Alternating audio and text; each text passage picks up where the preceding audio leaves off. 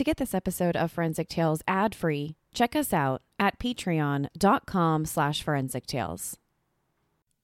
Forensic Tales discusses topics that some listeners may find disturbing. The contents of this episode may not be suitable for everyone. Listener discretion is advised. In January 2008, a 24-year-old real estate agent received the call of a lifetime. A couple wanted a huge house. The unexpected sale came with a hefty commission, and the couple needed the deal now, a real estate agent's dream. Lindsay met with the clients at their potential home, but there would be no commissions that day. Instead, she received 37 fatal stab wounds within minutes. Who could commit such a heinous murder? And why? This is Forensic Tales, episode number 121, The Murder of Lindsay Buziak.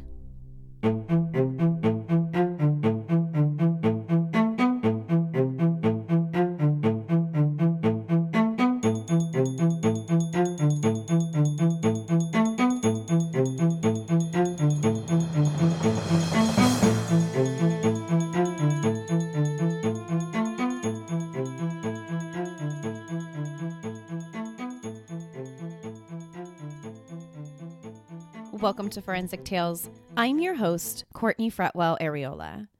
Forensic Tales is a weekly true crime podcast covering real, spine-tingling stories with a forensic science twist. Some cases have been solved with forensic science, while others have turned cold. Every remarkable story sends us a chilling reminder that not all stories have happy endings. Sharing true crime stories isn't just about the story themselves. It's about getting justice for the victims and their families. As a one-woman show, your support helps me find new exciting cases, conduct in-depth, fact-based research, produce and edit this weekly show. And for supporting the show, you'll get early ad-free access to weekly episodes, exclusive merchandise not available anywhere else, bonus content, shout-outs and episodes, and priority on case suggestions. Before we get to this week's episode, there are a few new supporters I want to thank. Alexandra P., Rose S., and Sherry A. Thank you so much, Alexandra, Rose, and Sherry. To learn more about supporting Forensic Tales, consider visiting our Patreon page at patreon.com/Forensic Tales, or by simply clicking the support link in the show notes. You can also support the show by leaving a positive rating with a review. Now, let's jump right into this week's case. At the end of January 2008, 24-year-old Lindsay Buziak received a life-changing phone call. The woman told Lindsay that she and her husband were moving to the area and needed a perfect home. At the time, Lindsay worked as a real estate agent in Victoria, the capital of British Columbia. It's a place known for its endless outdoor activities and famous Victorian architecture. Becoming a real estate agent seemed like the perfect job for Lindsay. Growing up, she made friends easily, she was outgoing and popular, she was just the type of person you'd want to work with when buying a home. But it wasn't only Lindsay's charming personality that led her to a career in real estate. Her father, Jeff Buziak, had been in the real estate industry for over 30 years. Lindsay got a job working for Remax's Chatterton Way office on the island. She lived in Victoria with her boyfriend, Jason Zalo, who also worked as a real estate agent. The two of them had been dating for around a year. Jason also came from a family that was successful in the industry. His parents owned a thriving real estate business in the area for years. Lindsay and Jason lived on a waterfront property that Jason's mom, Shirley, owned. Lindsay was excited about the phone call. The woman, who Lindsay later described as having a strong Mexican or Spanish accent, told her that she and her husband were moving to Victoria. She said her husband received a transfer at work, so they needed to purchase a home there. The woman has detailed criteria for what she was looking for in this home. First, it needed to be near the city. Second, It needed 3 bedrooms, 3 bathrooms, and a large master bedroom. And the house also needed a separate room for the housekeeper. But there was a catch. While on the phone, Lindsay wrote down all of these notes. She told Lindsay that she needed the house as soon as possible. She said that her and her husband were planning to come to Victoria for 3 days that weekend. And they wanted to buy the home during that 3-day time frame. The woman also gave Lindsay a price range for the house, up to $1 million. At first, Lindsay was skeptical about the phone call for a few reasons. First, back in 2008, the Canadian housing market experienced a recession. Nationally, sales of existing homes fell by over 40% at their worst. And the national resale price for a house dropped by almost 10%, while new homes fell by nearly 4%. So for Lindsay to receive a phone call from a woman telling her that she had $1 million for a new house that she needed as soon as possible was a little strange. Second, Lindsay thought it was weird that this woman picked her to be her agent out of all the others in the Victoria area. Lindsay was relatively new with her job at RE/MAX. She had only been with the company for about 12 months. So she knew that there were much more experienced real estate agents on the island. So why would this woman pick her? It was also strange that the phone call came in on Lindsay's personal cell phone, not her RE/MAX business line that was listed on her business cards and flyers. Lindsay asked the woman during the phone call, "How did you find me?" The woman said one of her previous clients referred her. So Lindsay asked the woman for the previous client's name so that she could reach out and thank the client. But after the phone call, when Lindsay hung up, she called around to all of her previous clients and no one knew anything about the woman. After hanging up the phone, Lindsay expressed some concerns about the phone call to her boyfriend as well as her family. She told her boyfriend the call was too good to be true. Then she told her dad, Jeff, she thought the woman kind of sounded like she was faking her accent. That strong Mexican or Spanish accent just seemed faked. To Lindsay, it just didn't seem right. Jeff told her that maybe it would be a good idea to bring Jason along for the meeting. Jason, her boyfriend, was a big guy, 6'3", 200 plus pounds. So he would be an excellent person to bring along whenever Lindsay planned to meet up with this couple. But despite her initial concerns, she couldn't shake the possibility that maybe this was real. And if it was legit, then this would be her biggest sale ever. She even saved the woman's phone number under the contact $1 million. Lindsay worked tirelessly to find a home that matched the woman's needs. 3 bedrooms, 3 bathrooms, a large master bedroom, under $1 million. After finding a couple of houses, she emailed a list to the woman on February 1st. Over the next few days, Lindsay and the woman exchanged 10 more phone calls. One of the calls lasted 10 minutes. Lindsay told the woman that she thought she found the perfect home for the couple. It was located at 1702 De Souza Place in a suburb of Victoria in the Gordon Head neighborhood. It was a house listed at $964,000, and it checked all the boxes. The woman told Lindsay that they would meet in Victoria the following day, February 2nd, 5:30 p.m. to see the house. Lindsay seemed anxious in the hours leading up to the showing. She wasn't sure this was real or not, but the potential commission for the sale would be life-changing. She was also stressed out because she had a bachelorette party that same weekend as the showing. The couple had asked her to see the house Saturday night and possibly again on Sunday morning, which, if went through, this might mean that she would miss her friend's bachelorette party. Around midnight that night, Lindsay's boyfriend Jason returned home from playing hockey. Sensing her apprehension about the upcoming viewing, he offered to do it for her. But being Lindsay, she said no. This was her sale and she wanted to do it. Jason reminded Lindsay about a similar phone call that he received a few weeks earlier. He told her about a woman who called him up out of the blue. She said she had a $9,000 budget for a brand new house, and in the end, everything turned out to be true. And for Jason, it meant a really hefty commission check. On February 2nd, the day of the showing, Lindsay showed up to work at the RE/MAX office. The first thing she did when she got to the office that day was she ran the woman's phone number, the phone number that she saved as $1 million in the company's database, thinking that the number would reveal more information about the couple. But the search didn't find anything for that number. That afternoon, Lindsay left the office to meet Jason for a late lunch, sometime between 3 and 4 p.m. at a local restaurant called Sauce. During lunch, Lindsay seemed quiet and nervous about the showing. So Jason once again offered to show the house for her.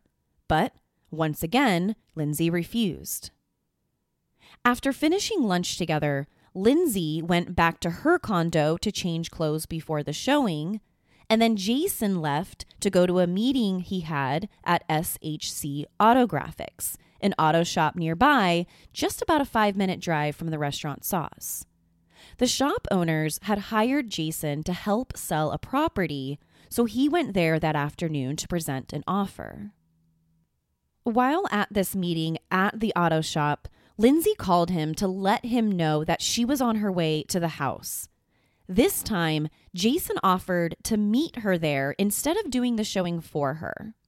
This seemed to put Lindsay at ease because she agreed to let him follow her there, but she told him that she still wanted to do the showing by herself. This new agreement meant that Jason had to change his plans for the night. He planned to have dinner with his friend, Cohen Oatman. So he called Cohen, and the two of them decided that they would go to Gordon Head House together to wait for Lindsay. Then after the showing, they would go on with their plans to have dinner together. At 5:20 p.m., Jason texted Lindsay and said, "I'll come by and meet you I'll be there 10-15 minutes or so." Cohen drove to the auto shop and left his car in the parking lot. They then got in Jason's car and left at 5:30 p.m. Jason tried putting the address to the house viewing in his car's GPS system, but when he put in the address, nothing came up. So he called Lindsay to get the directions. Lindsay picked up and she gave him directions on how to get to the viewing. Then a few minutes later into the call, Lindsay said, quote, "Okay, I'll see you in a bit. I gotta go. The Mexicans are here." End quote.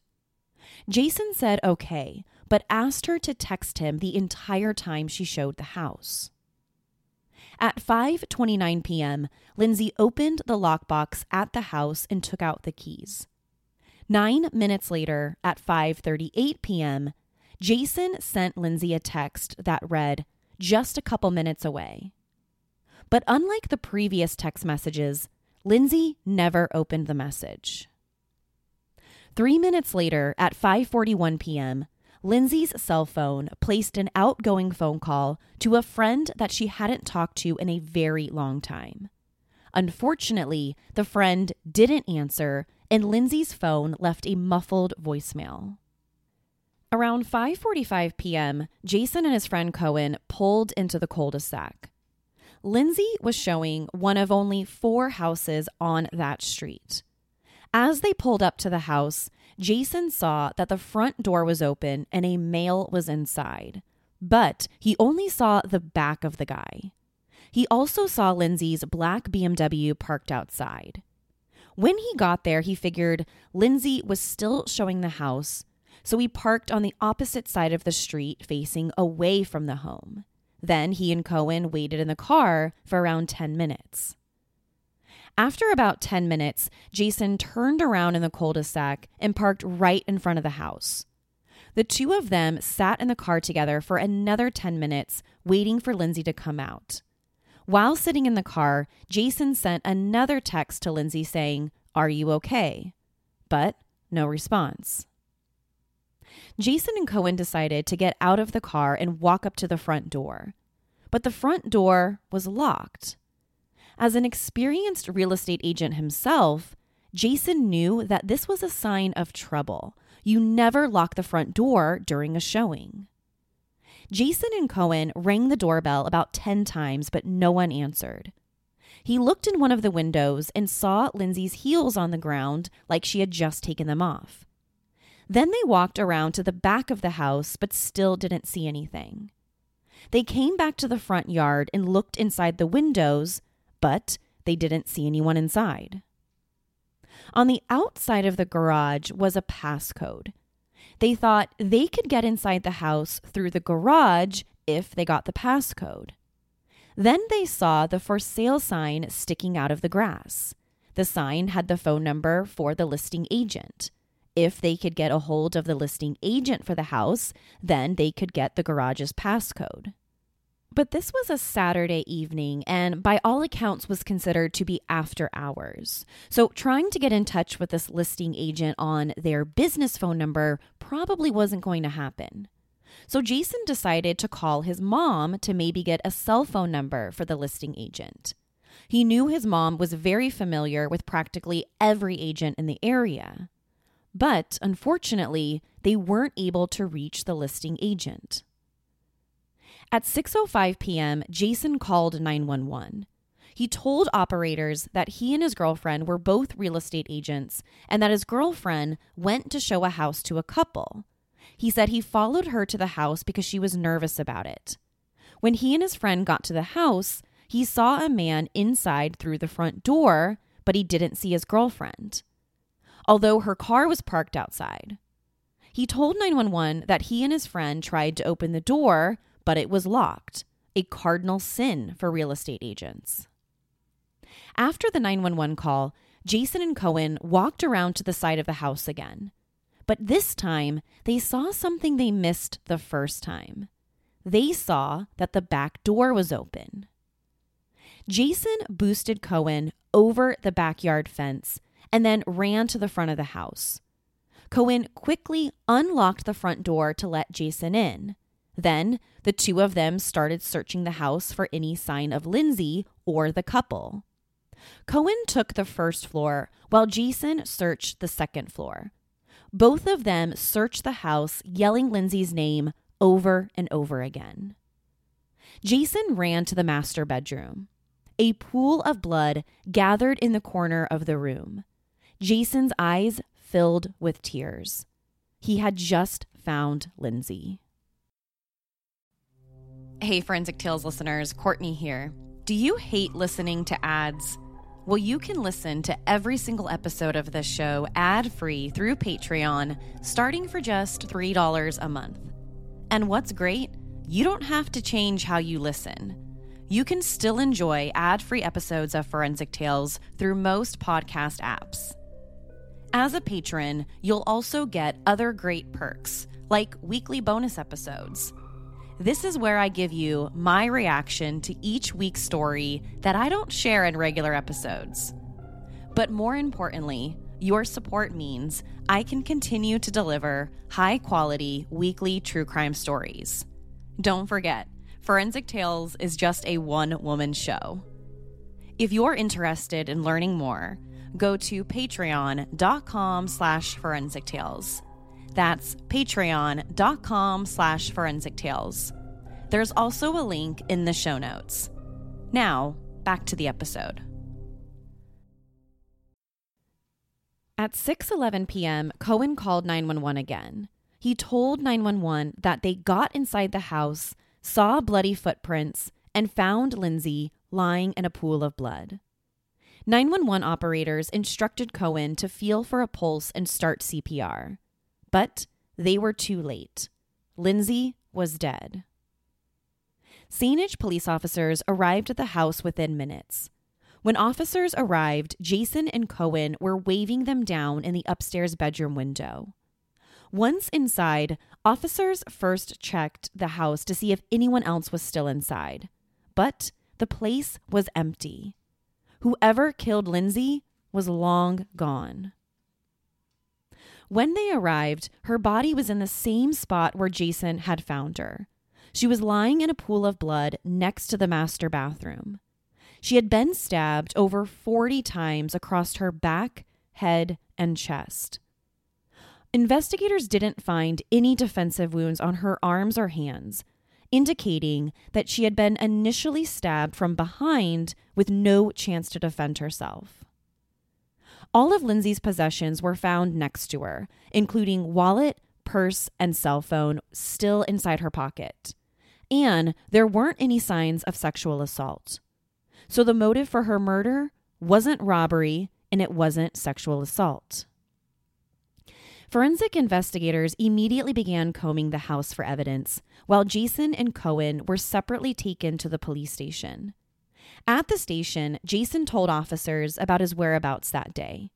He told the officers how he and Lindsay met up for a late lunch. Then they split up. He went to the auto shop while she went home to change and prepare for the showing. CCTV footage confirmed his story. He and Cohen left the auto shop at 5:30 p.m.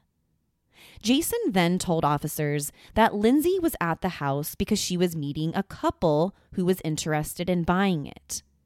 The police haven't heard anything about this couple, so they instantly became suspect number 1 and suspect number 2.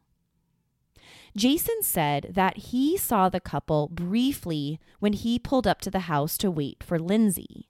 He said he saw them closing the front door, and when he saw that, he thought that the showing had just started. So he decided to park his car and wait for it to be over. After several hours of intense questioning, Jason and his friend Cohen were released after officers checked out their alibis and saw the surveillance footage at the auto shop. 2 witnesses in the neighborhood told the police that they saw a male and a female walk into the cul-de-sac around 5:30 p.m. that day. They said they saw Lindsay greet them by the back of her car parked in the driveway. The witnesses described the woman as having blonde hair and wearing a distinctive bright-colored dress. It looked like a designer dress with a distinctive red, white, and black pattern. The police recreated a sketch of the dress, which I will post to our website, forensictales.com, in case you're interested in seeing what this woman was wearing. The woman is believed to be between 35 and 40 years old. They described the man with her as a white male around 6 feet tall with dark hair. Both witnesses said that after Lindsay greeted the couple, the 3 of them went inside the house. Based on Jason's story, the eyewitnesses' accounts, and the forensic evidence, the police quickly established a timeline for Lindsay's murder. The lockbox used to open the house was connected to a computer system, so the police know that the house's lockbox was opened at exactly 5:29 p.m. Police believe that Lindsay first showed the couple the home's main floor, then went upstairs to the second floor. Approximately 9 to 11 minutes after going inside, she was attacked between 5:38 p.m. and 5:41 p.m. Since Lindsay had no defensive wounds, police theorized that she was probably struck first while her back was turned. And since her body was found near the master bathroom, they believe that she was probably attacked when she turned to show the couple the bathroom. At 5:41 p.m., that unanswered phone call was made from Lindsay's cell phone to that friend that she hadn't spoken to in a long time. The friend didn't pick up the phone, so all that was left was a muffled voicemail. With this information, the police theorized that this was a true pocket dial. That sometime while Lindsay was being stabbed and attacked, it caused her phone to make that pocket dial. Now, this makes sense because Lindsay's BlackBerry cell phone was found inside her back pocket. So to the police, this pocket dial at 5:41 p.m. proves that this is when the murder happened. Because Lindsay's murder was so quick and efficient, forensic profilers believed that this had to be a professional hit. Whoever killed Lindsay knew exactly what they were doing. They stabbed Lindsay over 40 times in just a matter of minutes and then somehow escaped the house completely undetected. This wasn't a random act of violence. Lindsay was targeted. Her murder was pre-planned, and it was orchestrated by the couple who met Lindsay at the house that day. This theory was further proven after the police looked into the phone number the couple used to call Lindsay. The police tracked down the phone and discovered that it was a burner phone. It was purchased using cash in Vancouver in late November 2007 at a convenience store. But it wasn't activated until late January 2008, only a few days before it was used to call Lindsay for the first time.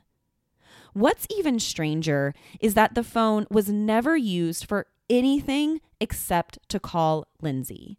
And it was never used again after Lindsay's murder. The police traced where the phone calls came from based on the phone's forensic data. The first phone calls were made from Vancouver. Then on the day before the murder, the phone location showed that they took a ferry out to Victoria to meet up with Lindsay that day. Investigators discovered the phone was registered to a person named Paulo Rodriguez. But after looking into the name, it didn't lead them to any specific suspect. So, whoever purchased the phone used a fake name. Who was this killer couple? And why were they targeting Lindsay? Police focused their investigation on Lindsay's background. Who would want her dead and why? The first person the police could think of was Lindsay's boyfriend, Jason. In a typical murder, you start by looking at the people closest to the victims and then expand your search from there. According to the Saanich police, the evidence supports Jason's story. Jason had nothing to do with the murder, but Lindsay's father, Jeff Buziak, disagrees. In a TV interview with True Crime Daily, Jeff told reporters that his daughter confided in him about her relationship with Jason. Sure, they looked like a happy couple on the outside, but according to Jeff, just 6 weeks before her murder, she told him that she was planning to break up with him. She told her dad that Jason was jealous and overprotective of her, and she didn't really like it. But according to the Saanich police, they intensely interviewed Jason and his friend Cohen. Jason even passed a polygraph test. Based on witness testimony, the video surveillance at the auto shop, as well as the forensic evidence they had in the case, the police don't consider Jason a suspect, at least not at this time. According to Capital Daily, a Victoria news outlet, officers combed through Lindsay's social media as a part of their investigation. Jason turned over Lindsay's Toshiba laptop to them, and investigators believed that her social media presence changed around the time of her murder. For instance, the police discovered several Facebook chat messages were missing, although they couldn't determine when those chats were deleted. They also found that between January 24th, 2008 to February 3rd, 2008, the 2 weeks before her death, there were no chat messages exchanged between Lindsay and any of her Facebook friends. According to Capital Daily's reporting, this was unusual for Lindsay because Lindsay was known to use Facebook Messenger. She used it all the time to communicate with family and friends. But for the 2 weeks leading up to her murder, she mysteriously stopped using it. Capital Daily also reported that Saanich police noted in their investigative report that they saw people on Lindsay's Facebook friends list who were, quote, involved in violent crimes and involved in the illegal distribution of drugs, end quote. The police further reported that they believe that Lindsay's association with these people, quote, may have played a role in her death, end quote. Based on Lindsay's Facebook account, the police came up with a possible theory to explain her murder. Lindsay visited her dad, Jeff, in Calgary on December 14th, 2007, about 6 weeks before her murder. While in Calgary, she reached out to an old friend from Victoria by phone as well as Facebook Messenger. The friend she reached out to was a relative of a guy named Erickson Lopez del Alcazar. Now, it's not exactly clear why she contacted this person during the trip, and it's not even really clear whether she was able to actually get in touch with this person. All we know is that Lindsay attempted to reach them by both phone as well as Facebook Messenger. Just a couple of days before Lindsay's murder, Del Alcazar was charged on drug charges. He and 13 others were all charged in the largest cocaine trafficking case in Alberta history. The Canadian authorities knew it as Operation High Noon. On January 22, 2008, the police seized 25 kilos of cocaine from Del Alcazar and his associates. Then a few days later, on January 28th, another 42 kilos of cocaine was seized.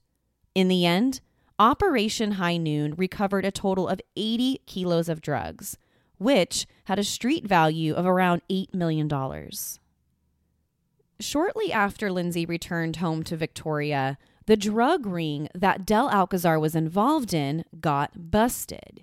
And very quickly after they were arrested, rumors swirled in the drug community that someone had snitched on them. Some people speculated that Lindsay could have been the rat. She tried to contact that old friend involved in the drug organization. And while she visited her father in Calgary, she told him that she saw something she shouldn't have. She didn't go into any details. All she told her dad was that she saw something terrible. So if someone thought that Lindsay might have tipped the police off about this cocaine ring, that could explain why she was targeted. But this theory doesn't make much sense. First of all, the police began their investigation into this drug trade well before Lindsay went to Calgary, which means that she couldn't have been the snitch. The police already knew about these guys. Now, even if Lindsay wasn't helping the police, people wonder if someone affected by the drug bust still targeted her. People who believe this theory say that Lindsay might not have been the snitch, but her murder sent a message to the real snitch. Others accuse Jason's mother of having Lindsay killed. Those who believe this theory don't think the mom was the actual killer, but they think she hired a killer. Maybe the mom didn't approve of them and wanted Lindsay gone. But similar to Jason, the police have never named her as a possible suspect. So if Jason didn't do it, his mom didn't do it, the busted drug ring didn't do it, then who did? Who killed Lindsay Buziak? The answer to that question remains a mystery. Over 14 years later, this case remains unsolved. To date, at the time of this recording, there have been 0 arrests in her murder. The police haven't even named a potential suspect, nor have they publicly announced a possible motive for the murder. But the authorities and Lindsay's family remain hopeful. In February 2021, Saanich police announced that advancements in technology, including DNA analysis, have helped create new leads in the investigation. It's unclear exactly what type of DNA evidence they're referring to, because if the police collected any DNA evidence at the murder scene, they've kept a tight lip. But according to an article in the CBC, a Canadian newspaper, investigators are reviewing and retesting evidence, including items from the crime scene as well as digital evidence. The article said that technology not available at the time of the murder has allowed them to develop new investigative leads in the case. Investigators specifically mention the use of genetic genealogy. Genetic genealogy has been used around the world to help solve cold cases. It solves cases by first finding relatives of suspects and then ultimately finding their suspect. The Sainish police believe that they may finally be able to identify Lindsay's killer using this new DNA technology. But who these new leads are remain unclear. The couple's identities who met with Lindsay that afternoon remain a mystery. We know the sole purpose they went to that house that day was to kill Lindsay. But why? Why target an innocent 24-year-old real estate agent who had her entire life ahead of her? Why was Lindsay Buziak murdered in cold blood? Can the police use new advancements in forensic science to help catch her killers? Only time will tell. To share your thoughts on the murder of Lindsay Buziak, be sure to follow the show on Instagram and Facebook. Who do you think is responsible for her murder? And do you think the new advancements in forensics will be able to crack this one? To find out what I think about the case, sign up to become a patron at patreon.com/forensictales. After each episode, I release a bonus episode where I share my personal thoughts and opinions about the case. You'll want to check this one out because in this episode, I'm going to share with you who I think killed Lindsay Buziak. To check out photos from the case, be sure to head to our website, forensictales.com. Don't forget to subscribe to Forensic Tales so you don't miss an episode. We release a new episode every Monday. If you love the show, consider leaving us a positive review or tell friends and family about us. You can also help support the show through Patreon. Thank you so much for joining me this week. Please join me next week. We'll have a brand new case and a brand new story to talk about. Until then, remember, not all stories have happy endings. Forensic Tales is a Rockefeller audio production. The show is written and produced by me, Courtney Fretwell Areola. For a small monthly contribution, you can help create new compelling cases for the show, help fund research, and assist with production and editing costs. In addition, for supporting the show, you'll become one of the first to listen to new ad-free episodes and snag exclusive show merchandise not available anywhere else. To learn about how you can support the show, head over to our Patreon page, patreon.com/forensictales, or simply click the support link in the show notes. You can also support this show by leaving a positive review or spreading the good word about us. Forensic Tales is a podcast made possible by our Patreon producers, Tony A., Nicole L., David B., Paula G., Selena C., Nicole G., Christine B., Karen D., Nancy H., and Jim C. If you'd like to become a producer of the show, head to our Patreon page, or send me an email at courtney@forensictales.com to find out how you can become involved. For a complete list of sources used in this episode, please visit forensictales.com. Thank you so much for listening.